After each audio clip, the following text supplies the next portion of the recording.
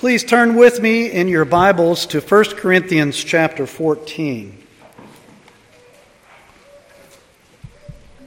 Continuing our study through 1 Corinthians, this morning we'll be looking at chapter 14, verses 1 through 12.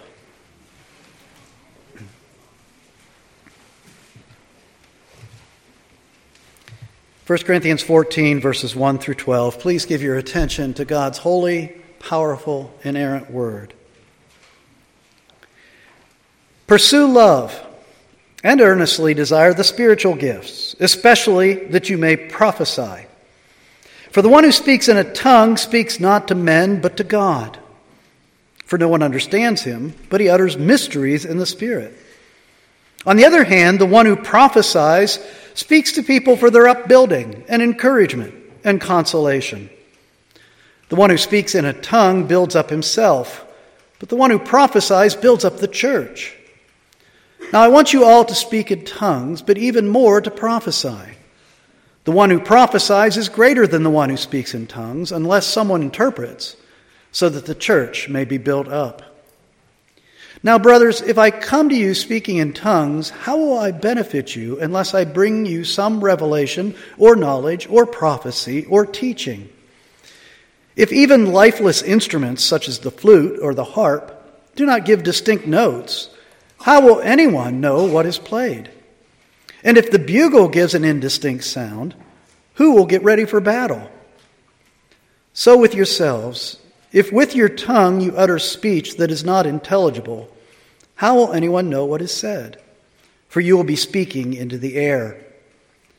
There are doubtless many different languages in the world, and none is without meaning. But if I do not know the meaning of the language, I will be a foreigner to the speaker, and the speaker a foreigner to me. So with yourselves, since you are eager for manifestations of the Spirit, strive to excel in building up the church. I was just surfing around the internet this past week, and I came across an article. Didn't have time to read it, so I don't know what the actual article said, but I was caught by the title. The title of the article was "Things Christians Say All the Time That Aren't Biblical." And so I thought to myself, what might some of those things be, since I didn't read the article? And one of the things that you might hear, especially lately, that isn't really biblical, is this phrase: preach the gospel at all times, and if necessary, use words. That sentence has been attributed to St. Francis of Assisi, which, if he were alive today, I don't think he'd be very happy about that, because he didn't actually say them, and he wouldn't actually agree with the central sentiment of that sentence. Actually, I've heard that phrase more recently in the last few years as the church has been caught up in all this controversy over social justice ministries. Is that really what the church is called to do, and how that relates to preaching the gospel? And so I've heard that phrase used quite often, that sentence. It's intended to challenge Christians that being faithful in your calling is more than just sharing words, that it actually involves doing deeds of mercy and acts of kindness, that acts of social justice. Those things are legitimate expressions of a commitment to the gospel. But the problem is, if you take the sentence in and of itself and what it says, it implies something that is unbiblical. It's a wrong understanding of what the gospel is. The gospel isn't something we do. The gospel is not an action. The gospel is a verbal message. And the gospel must be preached. It must be shared. It must be spoken. That's our calling. Paul summarizes the gospel in 1 Corinthians 15. We'll get there in a few weeks. He says, "For I delivered to you as of first importance what I also received, that Christ died for our sins in accordance with the Scriptures, that he was buried, that he was raised on the third day in accordance with the Scriptures." That's Paul's succinct summary of the gospel message. Christ died for our sins, he was buried, and he was raised from the dead. And all the truths that are wrapped up in the gospel are summarized in those basic historical truths. It's a verbal message. Paul says in Romans chapter 10, verses 14 and 15, "How then will they call on him in whom they have not believed? And how are they to believe in him of whom they have never heard? And how are they to hear without somebody preaching? And how are they to preach unless they are sent? As it is written, how beautiful are the feet of those who preach the good news." Preach the gospel.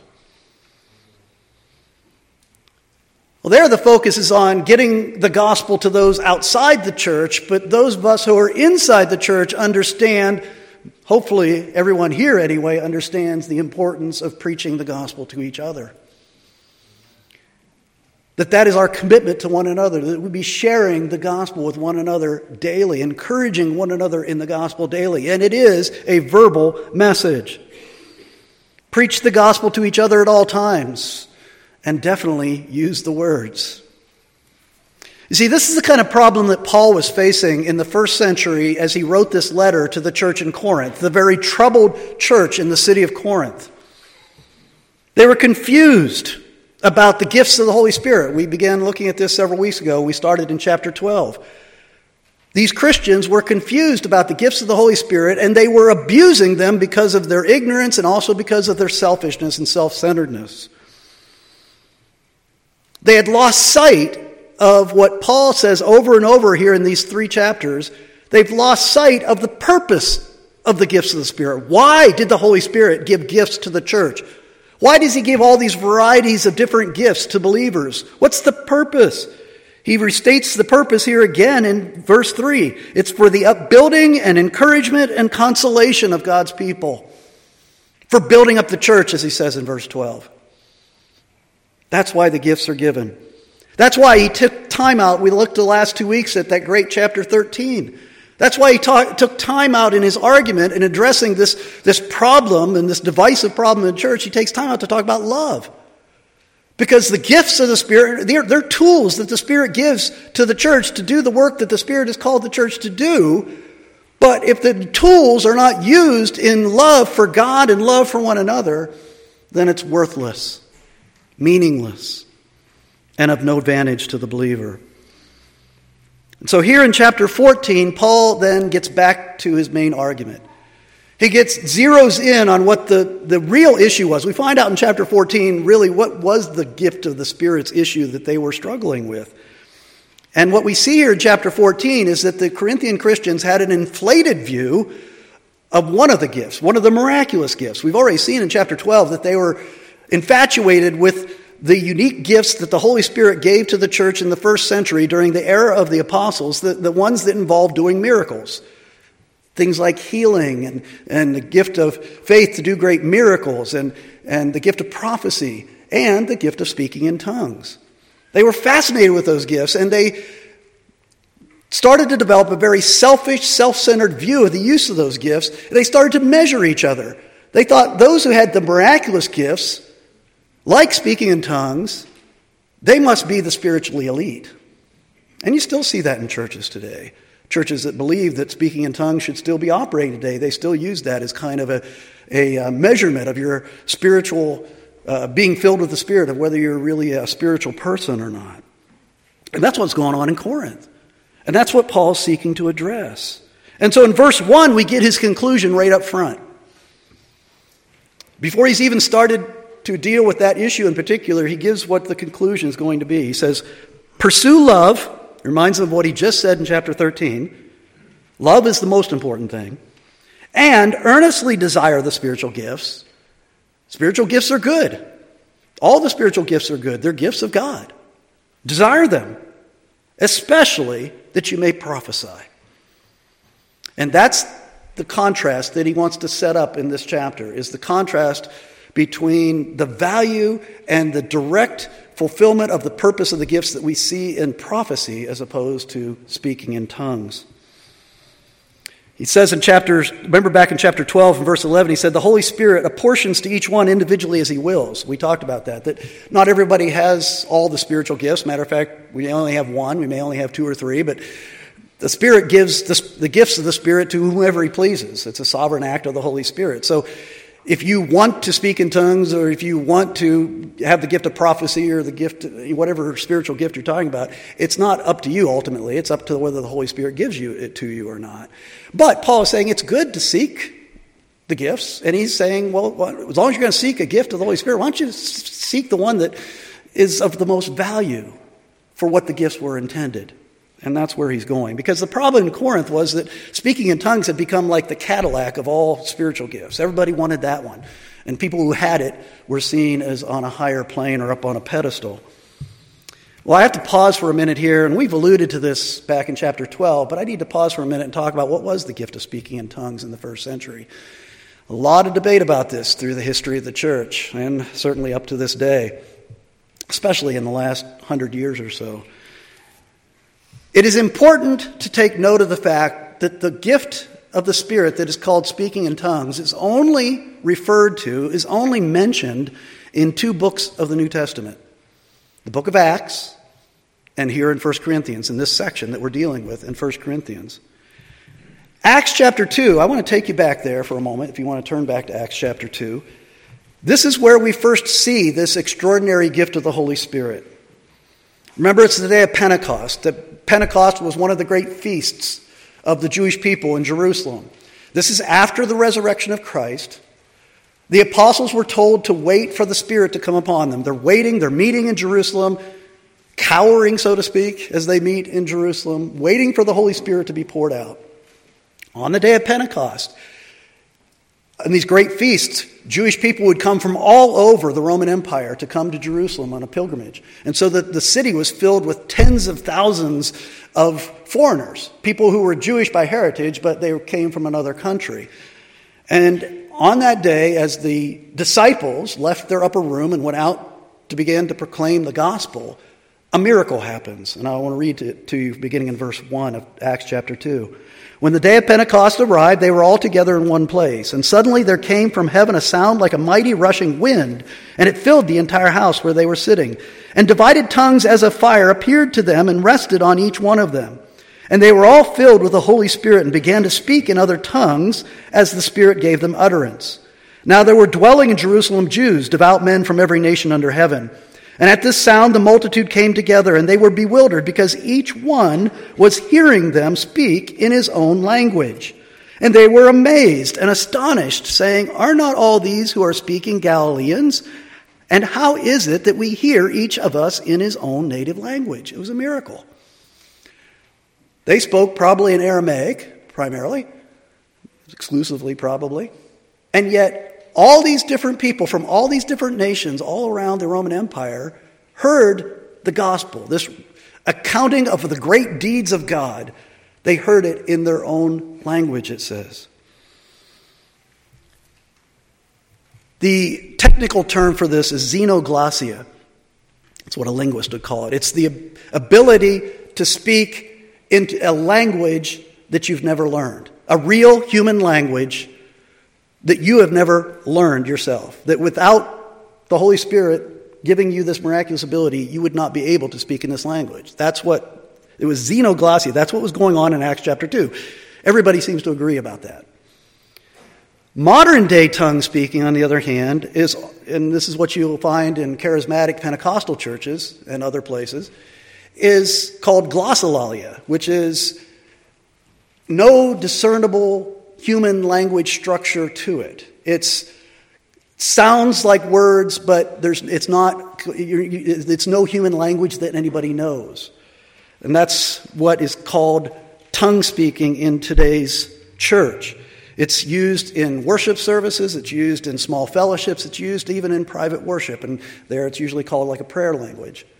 It's something you've never learned, that the Spirit supposedly gives to you, and you speak it, but it's not a language that is known anywhere else. Sometimes these churches will insist that it be interpreted and translated by another miracle of the Spirit. Sometimes it's not translated, which is actually closer to what was going on in Corinth. Why is it that Christians today talk about speaking in tongues as a different kind of gift than what we see in Acts chapter 2? Well, those that defend the practice as something that should be normal in the life of the church base it really on this chapter 14 of 1 Corinthians This chapter is where they draw all of what they know, or where they pull out scripture verses to support this kind of an inhuman or unhuman language that is speaking in tongues today. And actually, one place they'll point to is actually if you go back to chapter 13 and verse 1, and they'll say there, see where Paul talks about tongues of angels. He says, if I speak in the tongues of men and of angels, and they say, see, there's language that humans wouldn't know, but it's a language that maybe that's what tongue speaking, maybe that's what Paul means, and that's what we're doing. Well, remember when we looked at those first three verses, we said that Paul is using hyperbole there. And it's really important to understand what Paul's saying in that entire section, verses 1 through 3. He's using hyperbole. He says, he's wanting to say how important love is. That even if you had the best gifts of the Spirit, that the Holy Spirit had ever given to any individual believer, if you do not use those gifts in love, then it's worthless. It's empty. It's meaningless. It's of no benefit or value to you. That's what he's saying. And so he uses hyperbole. He says, if I were to speak in all the languages of mankind, even in the tongues of angels, he's being hyperbolic here. Is that the right word? No, that's not right. Anyway, he's using hyperbole to try to get his point across. He's using an extreme. Even if I were to able to speak what angels speak. And we said at the time, we don't know if there's a separate language for angels or not. That's not Paul's point. He's not trying to make that point.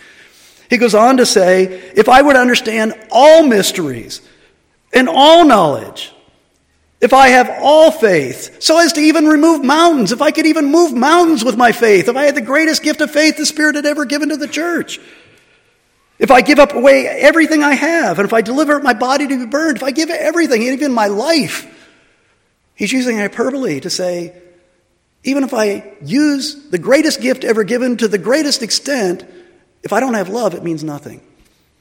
So don't go to 1 Corinthians 13:1 to say there must be a language of angels that we're supposed to be able to use as a gift of the Spirit. Also in chapter 14, and we'll see more of this next week when we dig into some more of the details later in the chapter, but Paul talks about, in this section, he talks about one that speaks in a tongue, speaks not to men but to God. And that he builds himself up, but he doesn't build up the church. And so this idea of a gift of the Holy Spirit that somehow is a direct connection with God, and we don't understand what we're saying. Matter of fact, later on in the chapter, he talks about it, that we pray in the Spirit, but not in the mind. And so he's like, well, Paul's legitimizing what we're talking about here, this kind of a prayer language, this kind of a private language where we don't even understand what we're saying, but God understands. Well, based on the situation here, what we're seeing is we've got clear teaching in Acts chapter 2 about what the gift of tongues was. It was a human language that was unlearned, and by a miracle, the disciples were able to speak in that language and be understood. Here in chapter 14, you've got Paul dealing with a church in Corinth that is using this spiritual gift in the wrong way. It's abusing it. It's using it in a selfish and self-centered way. And Paul is making indirect allusions to what's going on there and trying to correct bad practices. That's not the kind of passage you go to develop a theology of speaking in tongues, because he's making indirect statements, and it's hard to know exactly what he means and even what tone he's using. When he says that you build up yourself, does he mean that in a positive way or a negative way? Well, commentators argue over that. Does he mean you're building yourself up in a self-exalting way? I think that makes sense in what we know, the way that the church in Corinth was using spiritual gifts. But some commentators, no, he means that in a positive way. He means that speaking this unknown language is somehow building you up, even though it doesn't involve your mind at all. Again, I think Paul contradicts that idea elsewhere, that your mind is involved in building you up. But anyway, I think it is wrong to build a theology of speaking in tongues on chapter 14, because he's trying to address problematic use of the gifts. And that's what we see in this section. One interesting allusion, and we'll get into this more later, but look at verse 21. Paul is talking about the speaking in tongues, the way they were doing it in Corinth, and he compares it, he connects it to what Isaiah talks about hundreds of years earlier in a prophecy back in Isaiah 28. And he quotes the prophecy in verse 21. And he says there, this is from the book of Isaiah, chapter 28. In the law, in the Old Testament, it is written, by people of strange tongues and by lips of foreigners will I speak to this people, and even then they will not listen to me, says the Lord. He's saying that Isaiah, there's an allusion, there's a connection between what Isaiah is talking about and what's going on in Corinth. What's interesting is that Isaiah was talking about a known human language. That language, the language of foreigners that he's talking about, was the language of the Assyrians who would invade Israel. That God was going to speak to his people through the Assyrian language of their enemies when they came in judgment. And so again, Paul has in his mind real languages, human languages, when he's talking here. And there's nothing that Paul says here in chapter 14, and test me on this as we work our way through it these next couple of weeks. There's nothing that Paul says here about the gift of tongues that couldn't be applied to the gift of tongues as we see it in Acts chapter 2, which was the miraculous ability to speak in a known human language that you had never learned. Everything he says about tongues here in chapter 14 fits if you assume that what he describes in Acts chapter 2 is the same thing that's being abused and misused and used in a selfish way in the church in Corinth.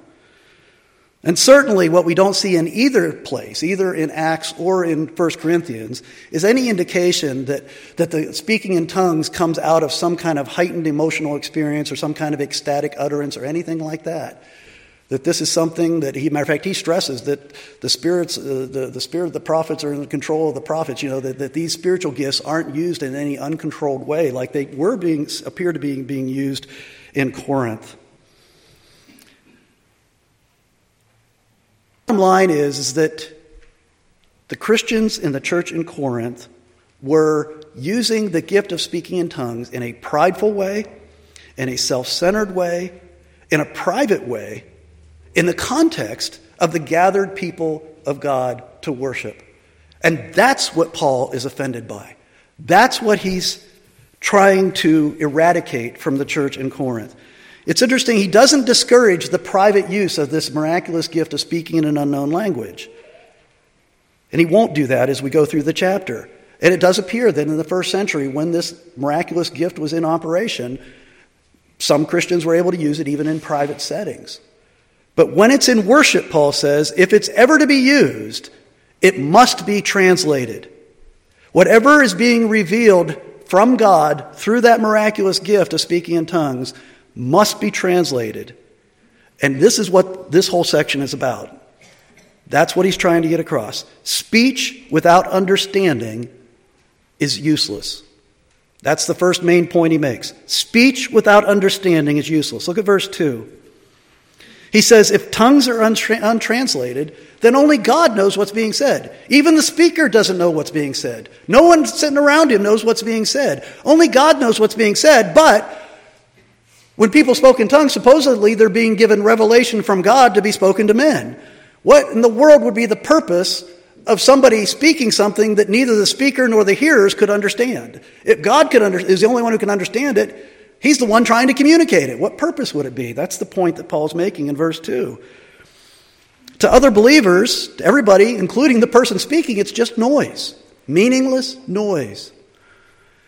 Many of you have met my wonderful dog, Dash. Dash has a lot of ways of communicating. It's interesting when you think of language. Even dogs and people have a language we communicate with. When we lived in Philadelphia, we couldn't see the front door of our house from when we were sitting in the living room. And so when he was a puppy, we came up with the idea of putting a bell on a long string so that the bell would hang all the way down next to the floor. And so when Dash wanted to go outside, since we couldn't see him standing at the door, we taught him to go over and ring the bell. And when we heard the bell, we knew he wanted to go out. And he's a smart dog. We communicated that way, and it worked really well for a while. But unfortunately, he began to generalize. So that ringing the bell meant not, I want to go outside only. It meant, I want supper. I want a drink. I want to play. I want some attention. It could mean anything. It just meant he wanted something. And it was really, the longer it went on, to this day, if you come over to visit, he'll come up and maybe he'll paw your foot, or he'll paw the leg on the couch or the coffee table. Pawing means I want something, but we have no idea what he wants. And, it is with your kids before they can talk. When they're crying, a baby's crying, you have no idea what they want, and you're trying everything in the book. That's frustrating communication. That's what Paul's saying. If you lose the meaning, if there's no meaning there, you have a soul and I have a soul. We want to be friends. If we're in Christ, we want to be brothers and sisters in Christ. Our souls need to connect. And the only way for our souls to connect is for us to communicate messages to one another, primarily through words. We can do it in a lot of ways, but primarily through words. So Paul's saying, if this isn't happening, then this is no good to the church. Speaking in tongues that doesn't communicate any message is useless. In verse 3, he points them instead. If he says, okay, you're aspiring after a gift of the Holy Spirit. The Holy Spirit's going to give gifts wherever he wills. But if you want to aspire after a gift of the Spirit, and that's a good thing to do, to test your abilities, test how God uses you, test how God blesses your ministry. If you're going to aspire for a gift, don't aspire for speaking in tongues. Aspire for prophecy. The ability to understand a message from God and to communicate it clearly. Of course, this is first century prophecy he's talking about. And this is during the time of the apostles. The scriptures weren't yet complete. And since the scriptures weren't complete, the Holy Spirit was giving messages through the apostles, who spoke really on the level of the Old Testament prophets. But then also under the apostles, there were prophets during that age that received revelations from God. But it was received and communicated in the language of the people. And say, that's the gift that you want. Because that's what builds up the church. In Romans 12, verse 2, Paul says, do not be conformed to this world, but be transformed by the renewal of your mind. That's how God normally works, is that he, through his word, he changes the way you think and changes your heart at the same time so that your life changes. He works through the word implanted in the mind and the changing of the heart to accomplish a transformed life. Clear messages from God, understandable messages for God is what he wants the church to focus on. Verse 3 puts it this way, for their upbuilding, their encouragement, and consolation. 1 Peter chapter 1, verse 23 says, for you have been born again through the living and abiding word of God. That's what's given to us, is the word of God. That is the means by which the church is established. That's the means by which the church grows. And it's how we as individual Christians grow. In verse 5, he says, boy, it would be great if everybody had the gift of speaking in tongues in that day. He said, it would be great if we all had that miraculous gift. But it'd be better if we all had the gift of prophecy. If God was going to work that way and give one gift to everybody, he wouldn't give everybody a gift of speaking in tongues. He'd give everybody the gift of prophecy, where his word would be clearly communicated. That's his main point. He's thinking there, I think, of the words of Moses. Remember when Moses, all the way back, hundreds and hundreds of years earlier, Moses said, would that all the Lord's people were prophets and that the Lord would put his spirit upon them. In verse 7, Paul goes back to musical instruments. Paul must have loved music. He talks about instruments again here, and he points out two that were very common in the first century, the flute and the harp. And he's basically saying, if you play a flute or you play a harp, but you don't use the language of a tune, the language of the rules of music, if you don't use the language of music when you play a harp or a flute, it's meaningless. It's noise. And he says that's what the gift of tongues is without translation, without the word of God being made clear. My daughter and her husband bought my grandson a piano, for a little toy piano, actually a pretty good sized toy piano for Christmas. They're obviously rookies. Clearly a rookie mistake. Don't ever buy your child a toy like that. That's a grandparent toy. Grandparents buy toys like that to annoy the parents. And so when we go to visit now, he loves to pound on that piano. He's almost 2. He just pounds on that piano. I tell you, we love his songs, but we grandparents are the only ones who love his songs. Because everybody else, it's meaningless noise. He doesn't know the language of music yet. And that's the analogy that Paul's making here. He goes on in verse 8 to talk about another instrument, a bugle. But in this context, he's not talking about music for pleasure. He's talking about music for battle. That's how they communicated with the troops back in those days. And the bugler would blow his trumpet, his horn, and he would use it. There would be a message that, depending on what tune he used, what series of notes he used, it would communicate different messages. Either a call to wake up, or a call to assemble, or a call to march, or a call to attack, or a call to retreat. Each sequence of notes had a different message. And he says, what if on the day of battle, the bugler was told to call the troops to battle, and he started playing random, maybe he was drunk that day, I don't know, but he starts playing random notes. It would be a disaster. He's saying, this is what's happening in your church, people. The Word of God is not being proclaimed. And if you don't repent, it's going to be disaster for the church. And this is why he goes to this last point in this section, which is that untranslated tongues would not only be useless and frustrating, but it's alienating. Speech without understanding is alienating. Again, Paul goes on in the next verse to talk about human languages. Again, that's his context. He's thinking human languages. And he's thinking about the different languages of the world. He says, without meaningful communication, if you have a language and I have a language and there's no correspondence between the two, he says, I will be a foreigner to the speaker and the speaker a foreigner to me. You hear what he's saying? Language barriers are just that. They're barriers between people. Language barriers prohibit communication and relationship. Language barriers keep us foreigners and strangers to one another. He says that's what you're doing with this miraculous gift of speaking in tongues. You're making yourself foreigners to one another. Language barriers are barriers to relationship. They divide us. When I was living in Philadelphia a number of years ago, there was a big controversy in the city. As you probably know, if you've ever been to Philadelphia, if you know anything about the city, there's 2 cheesesteak places. There's more, but really there's 2. Geno's and Pat's. And Geno's Cheesesteaks put a sign in their window one day. And the sign said, "This is America. When ordering, please speak English." Wow, the whole city was in an uproar for weeks after that. Finally, the city council had to come in and force them to take the sign out of the window. And what that controversy illustrated is really what we're still debating in the immigrant debates we're having politically today. Is how do you take a bunch of foreigners and put them together in one place and expect them to live peaceably together? And whether you agree with Geno putting the sign up or not, and probably it was not the best way to go about what he was trying to do, it's a real issue. If you don't speak the same language, how do you know one another? How do you serve one another if you don't speak the same language? And it's a real issue for immigrants. That's why we have an ESL class at Oakwood.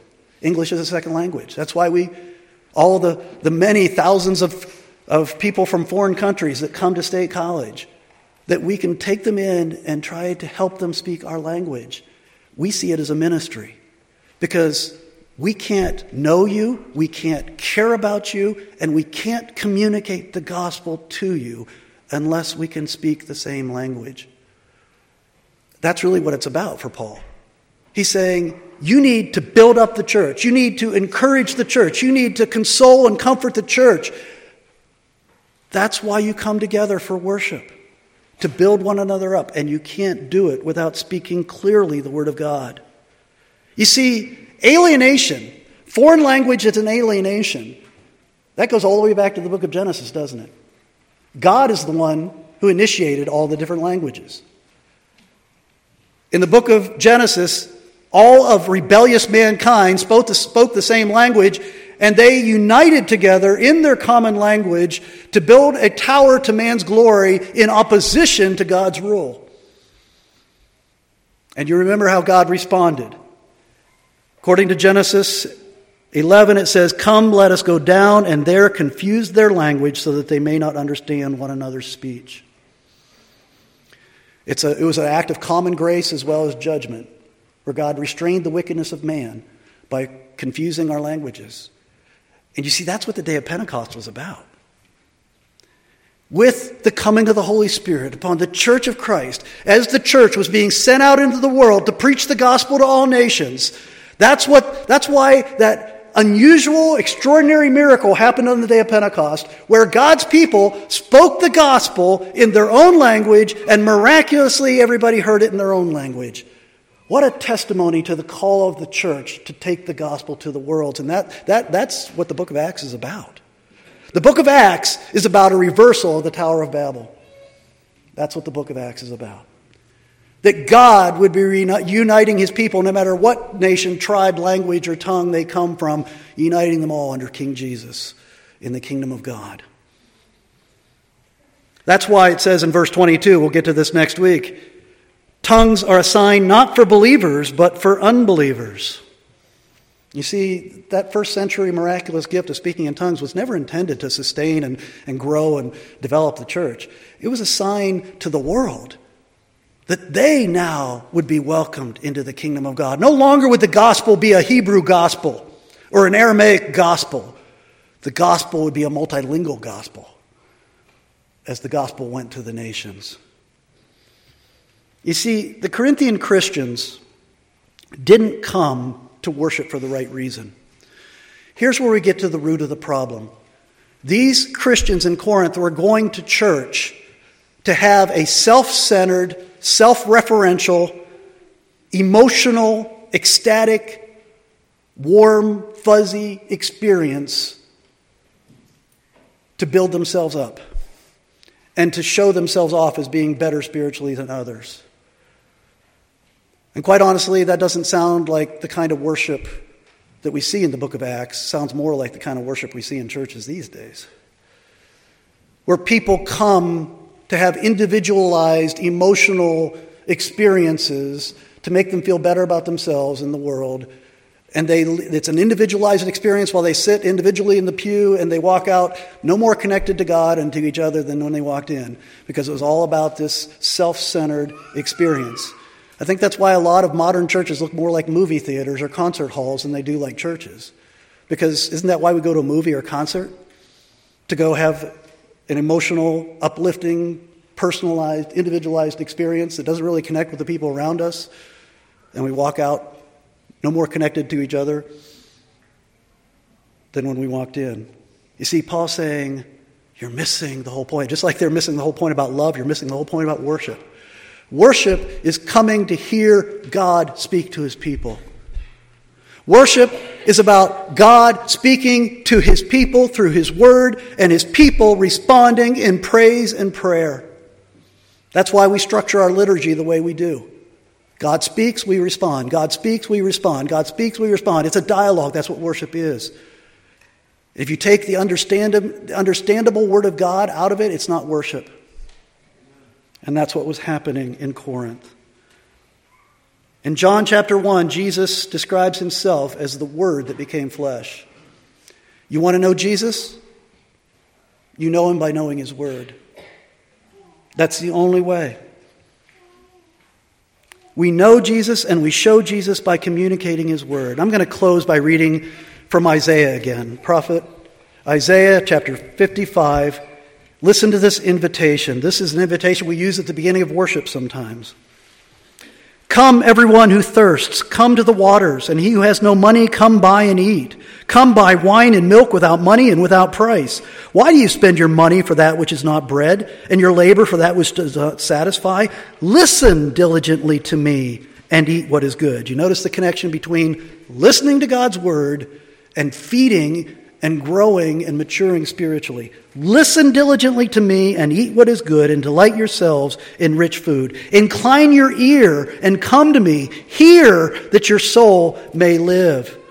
And later on in that chapter, he says, for as the rain and the snow come down from heaven and do not return there, but water the earth, making it bring forth and sprout, giving seed to the sower and bread to the eater, so shall my word be that goes out from my mouth. It shall not return to me empty, but it shall accomplish that which I purpose, and shall succeed in the thing for which I sent it. You see, the word of God is the strength of the church. The proclamation of the word of God is the center of worship.